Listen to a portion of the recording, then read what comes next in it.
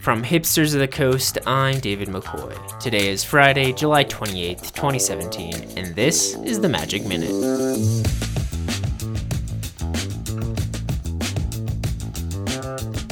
Pro Tour Hour of Devastation began yesterday evening in Kyoto, Japan. By the end of 8 rounds of Swiss, Seth Manfield and Paulo Vitor da Monterosa found themselves undefeated heading into Day 2.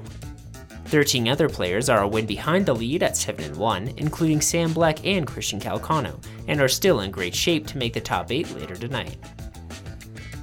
The standard rounds didn't contain any surprises, but did reveal a very aggressive metagame. 25% of the players chose Mono Red, featuring the land Ramanop Ruins, which can deal 2 damage to a player, while Mono Black Zombies, the winner of Pro Tour Amonkhet, was the second most played deck, making up 11% of the field.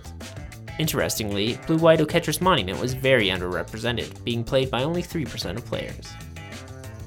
Finally, the HasCon promos were previewed by IO9 this morning. There are 3 silver-bordered promo mashups with other Hasbro brands, including Dungeons & Dragons, Transformers, and Nerf.